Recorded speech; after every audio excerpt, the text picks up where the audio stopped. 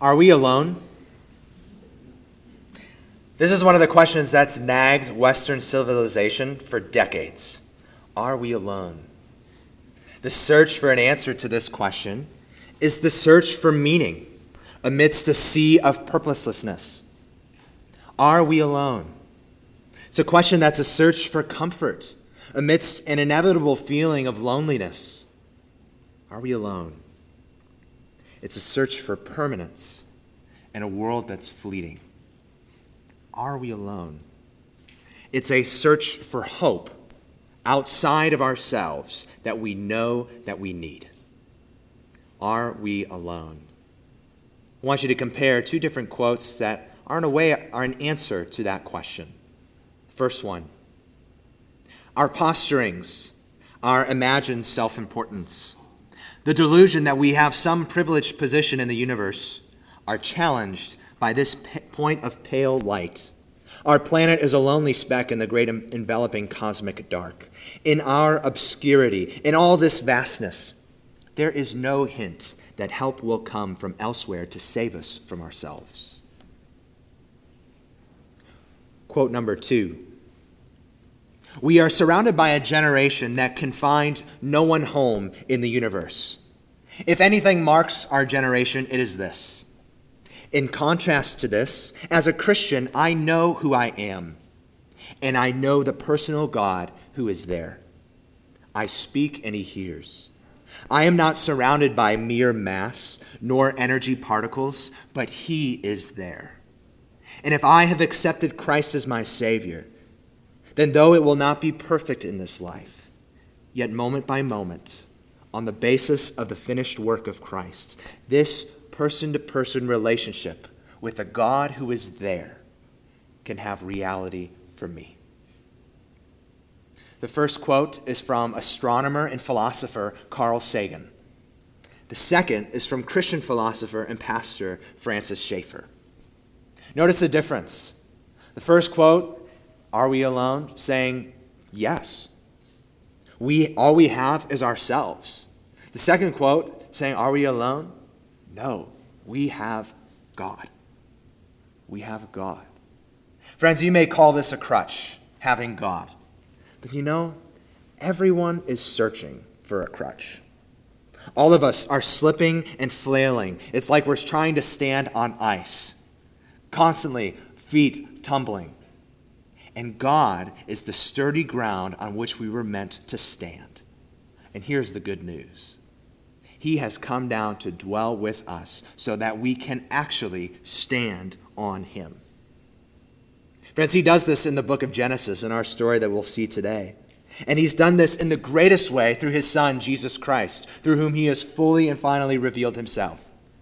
So today, in what seems like a technical passage, there is a beautiful reality that God saves his people and God dwells with his people. So here is the main point of our passage, the main point of our time together. I'd like to do this each week for the passage we consider. Live in light of all the privileges that Christ has won for us. Not just that he has saved us from sin, but also that he has saved us to dwell with us. Live in light of all that Christ has won for us. Not just that he has saved us from sin, but also that he saved us to dwell with us. So I invite you to take a Bible, turn with me to Exodus chapter 25. You'll find this on page 65 in the Red Pew Bible in front of you. Well, if you're new to Old Oak, a new word to Old Oak, or just by way of a reminder, you should know that this is what we do pretty much every week. We take a portion of the Bible, which we believe to be God's word, how God reveals himself, how he reveals how he saves us, how he reveals how he wants us to live. And we take a portion of that Bible, we seek to explain it. We seek to explain it according to its original intention. And we seek to explain it within the entire story of the Bible, which has Jesus as its center. After we explain it, we seek to apply it to our lives. As a whole, then, we call this expositional preaching. It means exposing what's in the passage of the Scripture, not imposing our views on it. All right, so usually we plot our way through different books, and it's good to be back with you in the book of Exodus. This is our 8th week there. The second book of the Bible, Exodus. Now, we've described our book and our journey through this book not as a walking expedition, not as a helicopter tour, but more like a Jeep safari.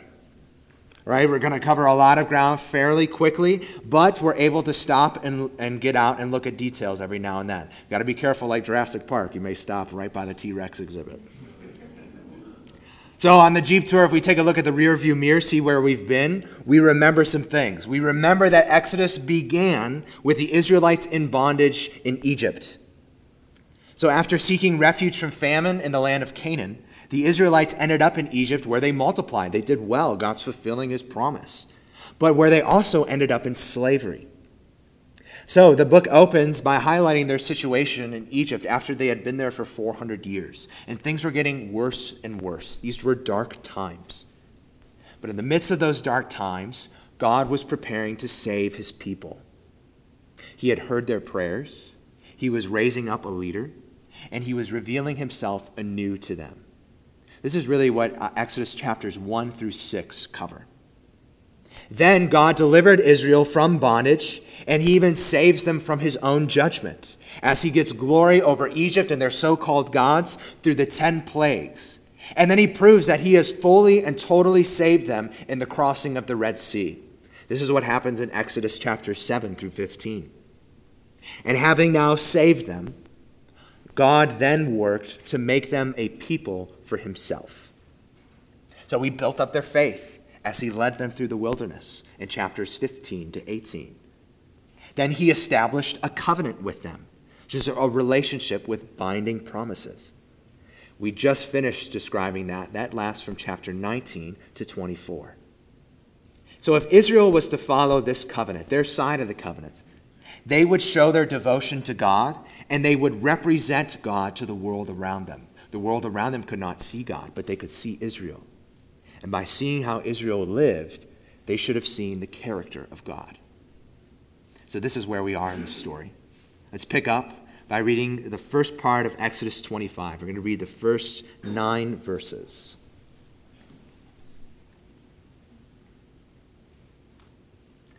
The Lord said to Moses, "Speak to the people of Israel, that they take for me a contribution. From every man whose heart moves him, you shall receive the contribution for me.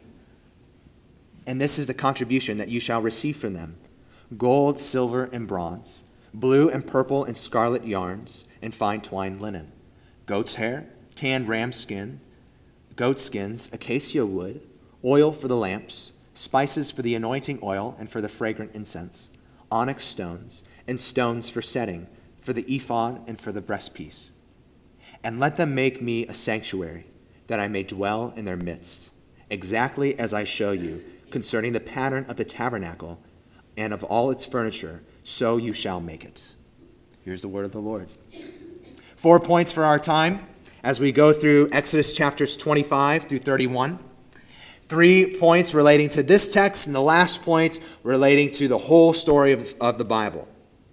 First point, God wants to dwell with his people. Secondly, God takes up residence with his people. Third, God invites his people in. Fourth, God still wants to dwell with his people.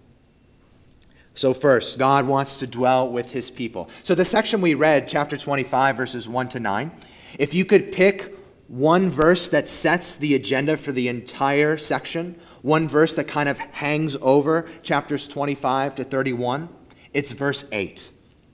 It says this: "Let them make me a sanctuary, that I may dwell in their midst." So if you read this section in advance, which is why we publish it in advance, just to prepare your hearts, just a clue, you'll find just a lot of moving parts, Exodus 25 to 31. And if you read through it, you might get lost. It could be very easy to get lost. So that's why it's important to keep in mind this purpose statement. Verse 8. It says this: "That I may dwell in their midst." So everything that comes after this in chapters 25 to 31 serves that purpose. It advances that purpose. That I may dwell in their midst. So what's God doing? What does this mean, dwelling with his people? Well, the answer comes in the text. Let's notice a little bit closer. You see that word sanctuary in verse 8? We just get a sense of the weight of God dwelling with his people by looking at that word sanctuary. We said, well, what's so special about that word, sanctuary? Well, this is the only place in these chapters that this word is used. Now, the English word for sanctuary means a place to run for safety. But the meaning of the Hebrew word is a lot deeper. It literally means a place where holiness is. So what God is setting up here, then, is a place where he is in his holiness, a place where the full reality of his glory is there and would come to dwell among his people. So this is a big deal, setting up a sanctuary. So why is God dwelling among his people such a big deal? I think the significance of it, we can see it get even deeper when we remember what came right before Exodus 25. Do you remember where we left off Israel? Moses and Aaron and the elders of Israel are on Mount Sinai, where God has shown up in glory. So it's summertime. You may have favorite childhood memories of summer. Maybe a summer camp. Maybe it's the summer after your senior year of high school. So if you had a group of friends during the summer, you loved those memories. If you had experiences together, and you wonder what will happen when it's over. You don't want it to end. And so here's Israel on Mount Sinai, a magnificent experience. Surely they had wondered, we want this to keep going. We want this to last forever. And what's going to happen when we leave this place? So, in steps God, who tells them about the tabernacle.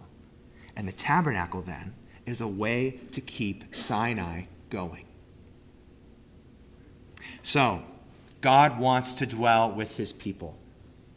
Even at the outset, friends, here we can see the heart of God and how he operates. So keep in mind, the tabernacle was not a place where the people went to be with God. It was a place where God went to be with them. The tabernacle was not the Tower of Babel. It was God coming down, not them coming up to God. He set it up, not them. So from the beginning, here's a clue of how God pursues his people.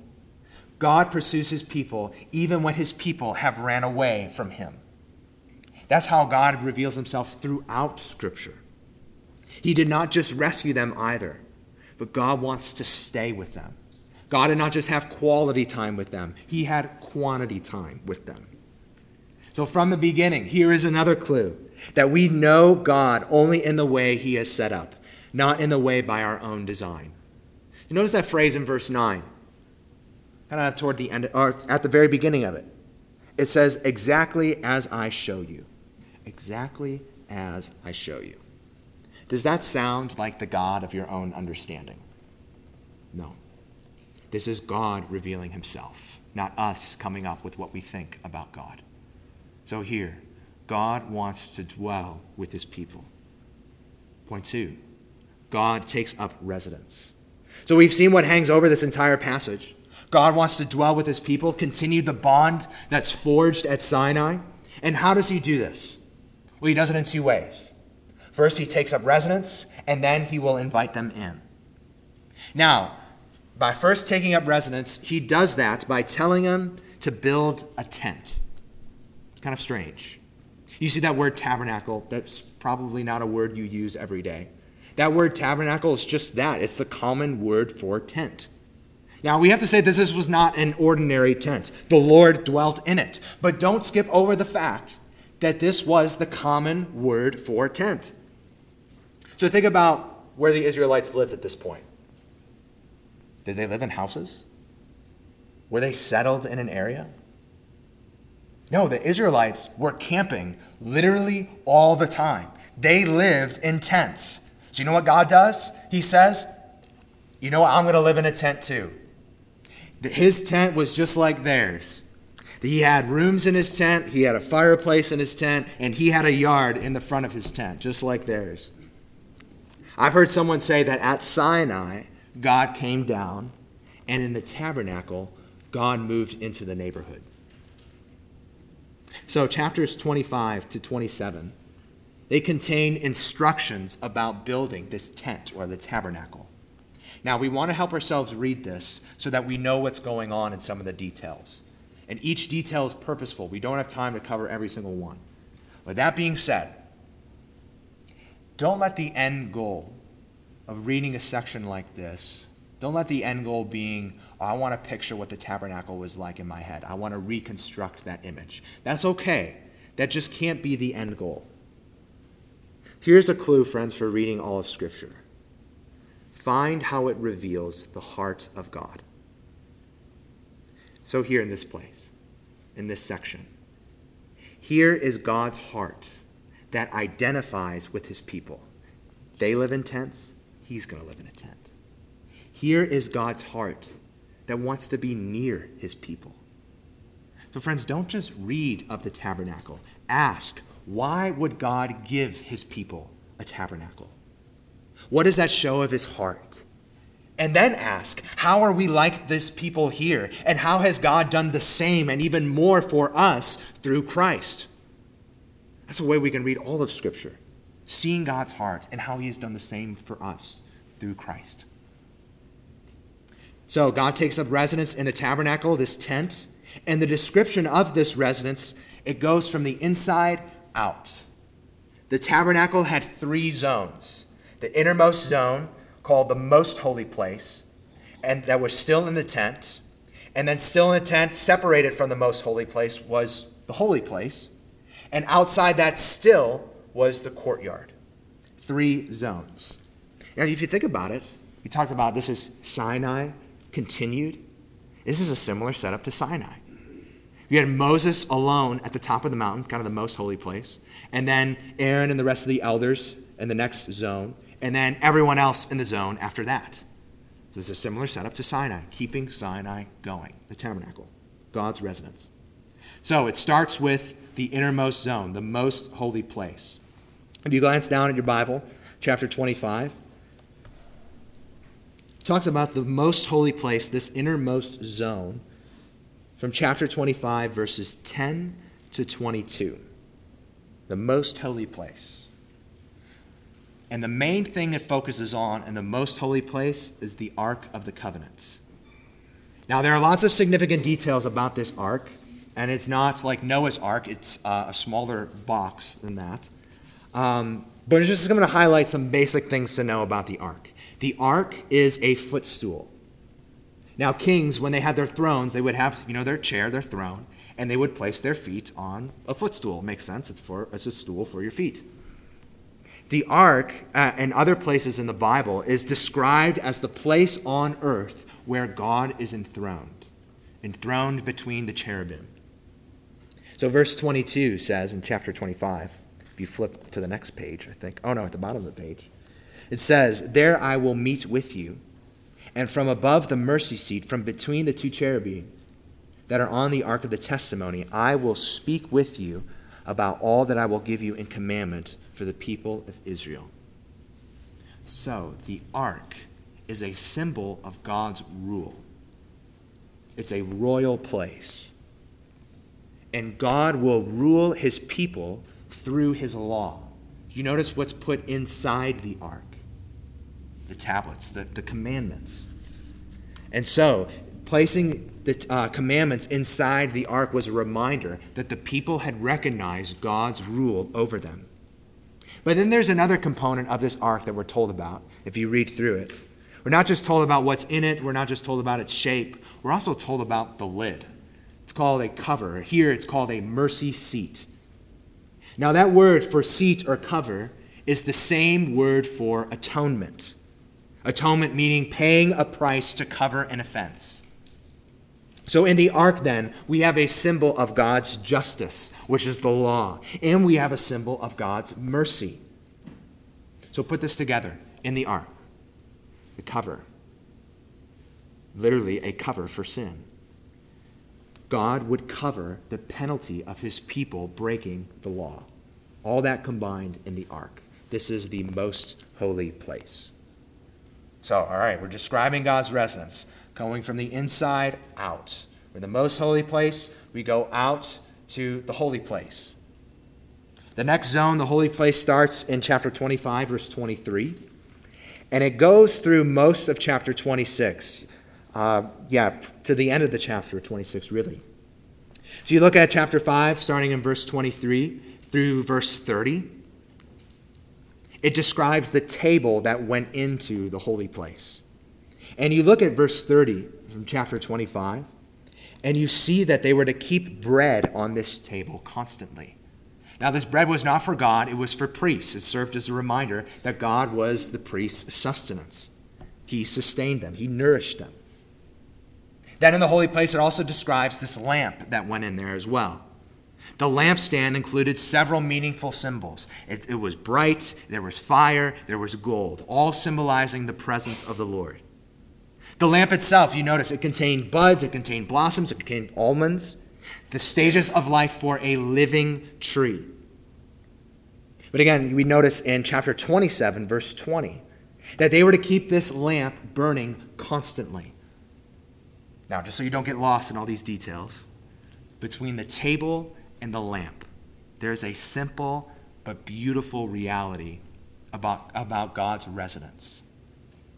That there's always bread on the table and there is always a light on. Both things were to be kept constant. So here, he provides life and he provides light, always, never ceasing. So just a sneak preview. Later on, Jesus will say that he is the life. Jesus will also say that he is the light. That's just a sneak preview, okay? We don't want to get too ahead of ourselves. All right, describing God's residence. Start in the innermost zone, most holy place, go out, the holy place. Now, chapter 26 deals mainly with the curtains of the tabernacle. Now, toward the end, we see that the holy place is separated from the most holy place. Now, there's a lot of other symbolism and other details we don't have time to cover. One is the different colors used in the tabernacle. The other is the materials used in the tabernacle between the gold, the silver, and the bronze. But then finally in chapter 27, we get to the outermost zone of the tabernacle. This is outside of the tent, the courtyard. And the first thing we see in this zone, the courtyard, is the bronze altar. So the first thing that Joe Schmo Israelite would have seen when he entered into the tabernacle is this bronze altar. Now, what would that remind him of? What would that show to him? This would show, and this is the place where he made sacrifices, this would show that access to God came through sacrifice and could not come without sacrifice. This would remind them that they did not deserve God's presence. Rather, in God's presence, they deserved his judgment. But at the altar, what should have happened to them would happen to an animal. An animal would die instead of them. So, friends, here is God's gracious provision. But notice, you can see in the details, this animal sacrifice is something that had to be repeated. You can even take a look at chapter 27, verse 3. And God gives instructions for how to continue to clean up what's left over. Like a part of the construction of the altar itself would be to collect up the leftovers and to collect up the ashes. They had to keep on doing this again and again and again and again. So it's just an anticipation built in that there is a better sacrifice coming, one that's perfect, one that's final. So here's God's residence. 3 zones. It's a gracious provision. Already we can see that God is inviting us in. There's bread on the table. The light is on. But we also feel a tension. We see God's grace here. But we also see things that prevent us from going into God's presence. We see this altar that reminds us that our sin separates us from God. We see also this veil that blocks off the most holy place. And the most holy place, the innermost zone, would have been a beautiful place. You see the cherubim on the walls, the white linen, the gold. It's a place that looks a lot like the Garden of Eden. So here is God wanting to dwell in peace with his people, just like he did in Eden. but there's something that prevents them from doing that. God comes down to dwell with his people, but how could his people dwell with him without being consumed by his holiness? That's the tension. And we start to get some answers in our third point. God invites them in. God invites them in. You turn to the end of chapter 27, and you find that there's a shift that comes. So we started, remember, with the innermost part of the tabernacle, and we worked our way out. But now the direction goes back in. Now the text turns to describe how people will come into God's tent. So if the tabernacle was the place where God would meet his people, the priest was the person who would lead them into God's presence. So that's what chapters 28 and 29 describe. They describe the priests. Now, you look at chapter 28, and you see those headings? It's bold and it's italics. It says the priest's garments. Those headings aren't a part of the original text, but they're often very helpful. So this is what chapter 8 begins with. Chapter 28, describing the priest's garments, their outfits. Now, I don't know. It seems like kind of a curious spot to start talking about fashion and outfit choices.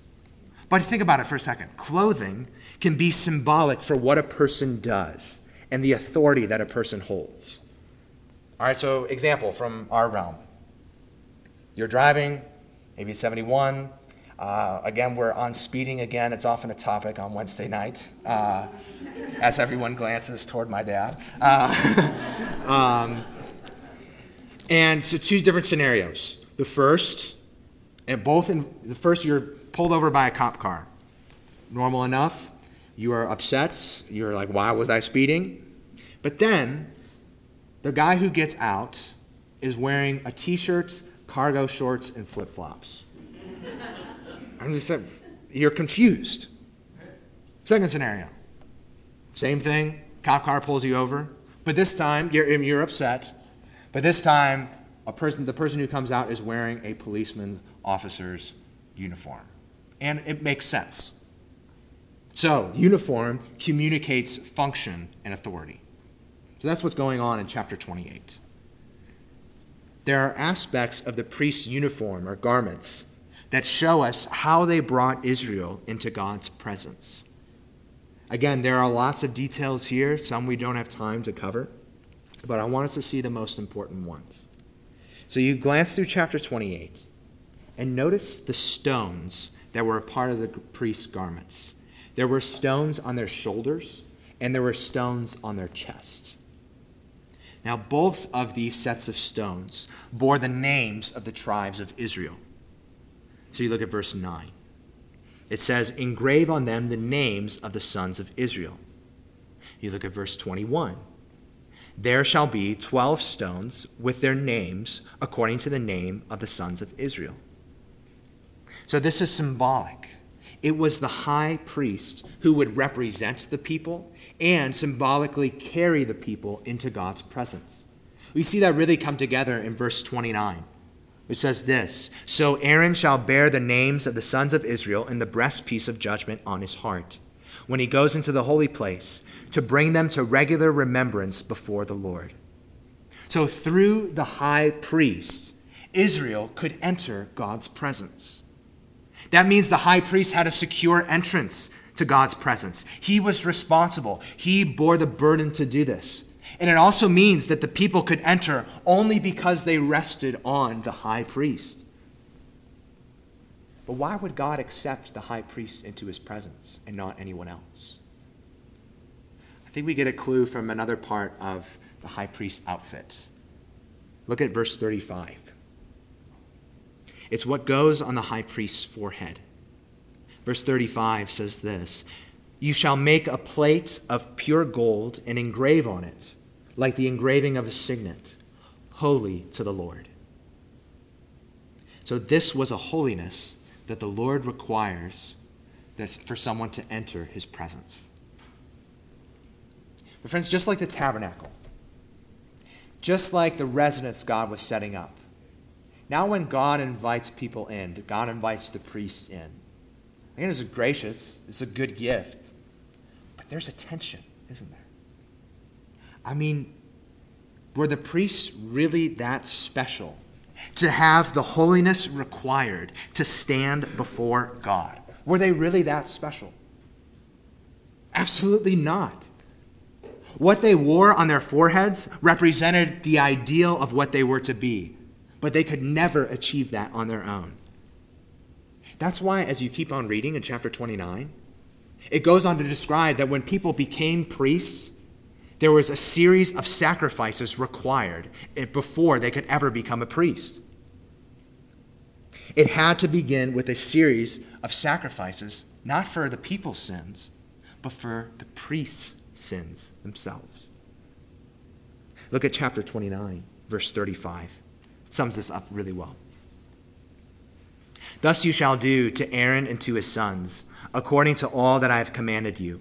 Through 7 days you shall ordain, that means consecrate or devote. You shall ordain, and every day you shall offer a bull as a sin offering for atonement.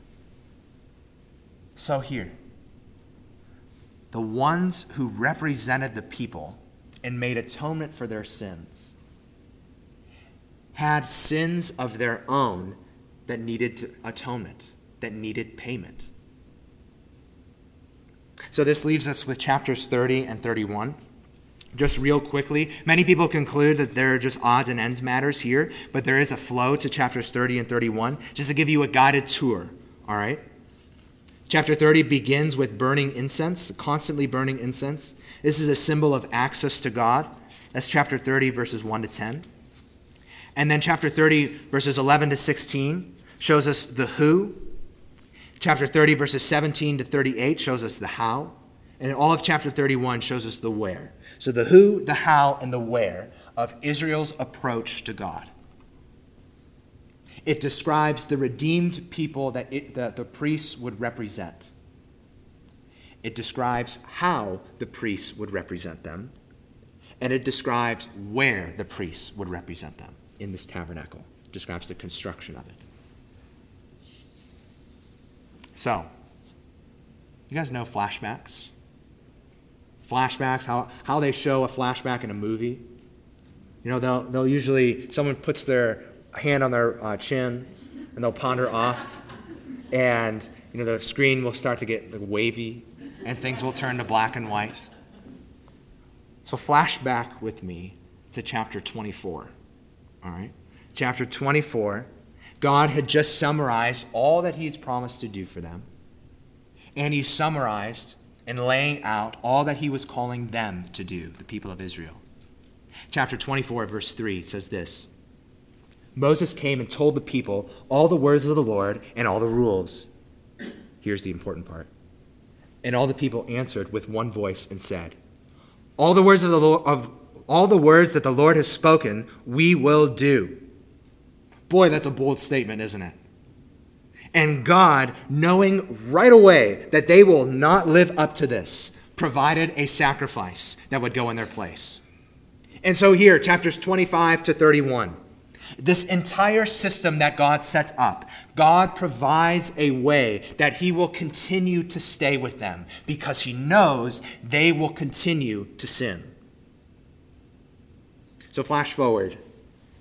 Chapter 29, verses 43 to 46, sums up God's purpose in his residence in inviting them in. It sums this up very well. Chapter 29, beginning at verse 43. There I will meet with the people of Israel, and it shall be sanctified by my glory. I will consecrate the tent of meeting and the altar. Aaron also and his sons I will consecrate to serve me as priests.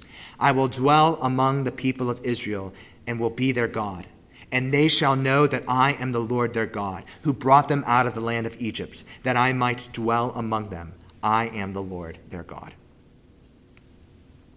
So God gave them what they needed for him to dwell and stay with them. That's what all of this is about. This entire system is a system of grace and mercy. For God to dwell with them, they had to be holy, obedient. but what they were called to live up to, what they had promised to live up to, they would fall short of. And yet, God provided payment for their sins. He provided forgiveness for their sins, and he provided continual cleansing from their sins. So here, God wants to dwell with his people, sets up residence, he invites them in. 2007 was a landmark year, and now you're all searching for the reason why. It was a landmark year because it was the year that Steve Jobs announced Apple's release of the iPhone.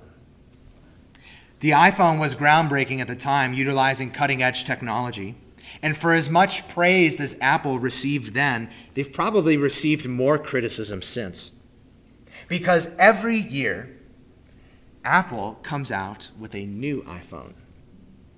And every year they come out with these commercials. They'll twirl the iPhone around. They'll pump up really exciting music and highlight all of this new features.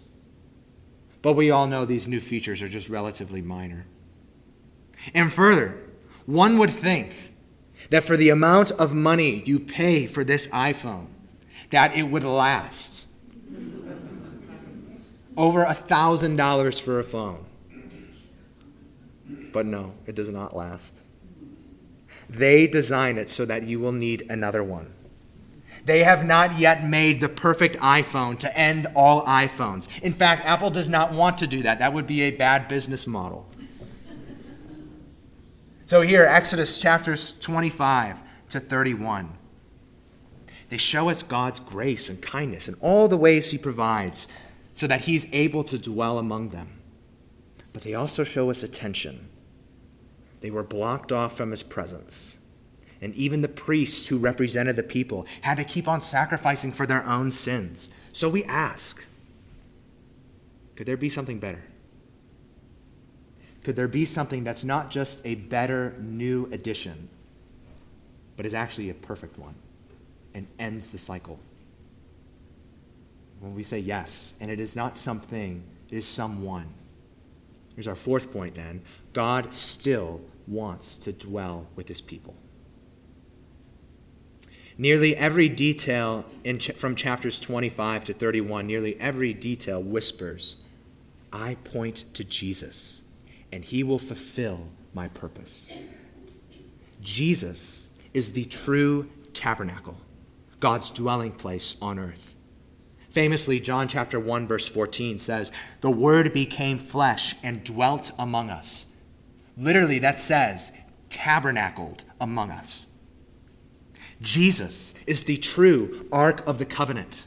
God reestablishes his rule on earth through his Son, Jesus Christ. Jesus is where the judgment and mercy of God meet at the cross. Jesus is the true high priest who has access to God's presence, not on the basis of an ideal holiness, but because he is actually holy.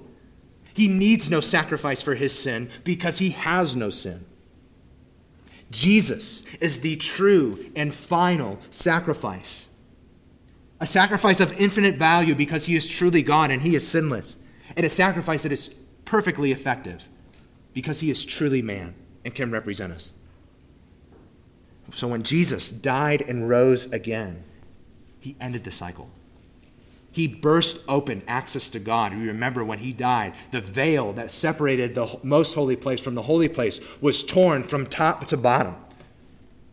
He ended the cycle of imperfect priests offering imperfect sacrifices because he is the perfect priest and the perfect sacrifice.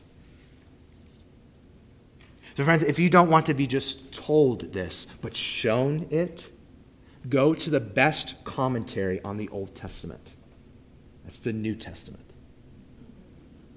And go back over Hebrews 9. We read part of it earlier. And friends, I would encourage you to read Hebrews 9 this afternoon because it is the Lord's day, not just the Lord's morning. Okay? Notice all the elements in Hebrews 9 from Exodus chapters 25 to 31 that Jesus fulfills. For example, notice how he is the perfect priest, how he has access to God's actual presence in heaven. Notice how he is the perfect sacrifice, sacrificing himself and presenting the sacrifice of himself to God in heaven. Hebrews 9. Will you read over Exodus 25 to 31? In all these details, it seems really hard to see how this could be practical. And we'll get to that. But just on the surface, right? This is instructions about how to build a tent, and it's instructions about the guys who work at this tent. Really. But the details of Exodus 25 to 31 should give us a richer, bigger, and sweeter picture of Jesus. All of these things and more, Jesus has fulfilled. This is the richness of our Lord. So friends, this wasn't just an afterthought either of the New Testament. They didn't just go back to the Old Testament and say, oh, look at all this. We can kind of finagle this to make Jesus seem like this. No, the New Testament repeatedly says that before the foundation of the world, God had planned for his Son and his saving work, that he was the Lamb slain before the foundation of the world. 1 Peter 1 and Revelation 5. So a bigger, sweeter view of Jesus. But if we want to get practical for a moment, we can. First, a word to those who have yet to give their lives to Jesus in faith. The God who set up camp among his people, who left a light on, who left bread on the table, that God remains the same today. Only he has set up camp through his Son. And friend, you will not find anyone or anything else like Jesus. There is no other place or person who is safe and secure and an eternal dwelling place like Jesus. There is no other person, including ourselves, who can bring us safely into the presence of God, because there is no one else who is sinless. There is nothing else that will make us clean and wash away the stains of our sin besides Jesus. And this is his beauty, that although he was sinless, he died for sinners. Only Jesus gives us access to God and peace with God and forgiveness from God. So friend, all we need that is here, and we all need what is here. And where else will you find it? So today, if you have not given your life to Jesus in faith, say to him, save me. By virtue of your sinless life and your death and resurrection in my place. And then follow him for the rest of your days. Well, to those who have cried out to Jesus and trust him and follow him, let me say a couple things. First, rest and have confidence and keep going. Rest and have confidence and keep going. As is often the case, we don't have to guess how to apply the truth from the Bible because the Bible applies it itself. So we can keep reading in Hebrews. Hebrews chapter 10, verses 19 to 23 says this. Therefore, brothers, since we have confidence to enter the holy places by the blood of Jesus, by the new and living way that he opened for us through the curtain, that is through his flesh, and since we have a great high priest over the house of God, let us draw near with a true heart in full assurance of faith, with our hearts sprinkled clean from an evil conscience and our bodies washed with pure water. Let us hold fast the confession of our hope without wavering, for he who promised is faithful. Here's the point. Jesus bears your name on himself. Jesus is your eternal dwelling place. He pleads his sacrifice for you when we sin. Justice is satisfied. Access is granted. Peace is won. Heaven is secure. So y'all, our day and age is marked by panic and hysteria. As Christ's people, we are able to rest within the storm, to walk humbly, to walk confidently, because not of ourselves, because of our Savior. So rest, have confidence, keep going. But second, we say to those who have trusted in Jesus, live out this privilege. Live out this privilege. The story of God's dwelling place on earth does not end with Jesus taking on flesh. It continues with us, his people, both as individuals and as a group. We are God's dwelling place on earth. You read of that in Ephesians 2 or 2 Corinthians 6, that God dwells in us by his Spirit. So brother and sister in Christ, God dwells in you. God dwells in you. Live like it. This will mean a lot of things, but it might be helpful to think of how you apply this by thinking of how your behavior might change if you had a really important person who you loved and admired stay in your home. How your behavior might change if that happened. You would want to enjoy their presence. You would hang on to their every word. You would probably shut up when they started talking. You would want to behave in such a way that respects and honors them. Heck, you would even invite others to your house to meet that person. And we can keep going. My friends, live like he's actually there. What a privilege. But we have to say, too, we'll fail to live up to this privilege. We just will. So what do we do then? We remember that God has not saved us, and God does not dwell in us because of our achievements, but because of Christ's achievements. So rest again in your perfect high priest who brings you to God, who died for your sins, and who lives to bring you to himself. And one day, we will dwell with God face to face. So rest, keep going, be confident. Let's pray.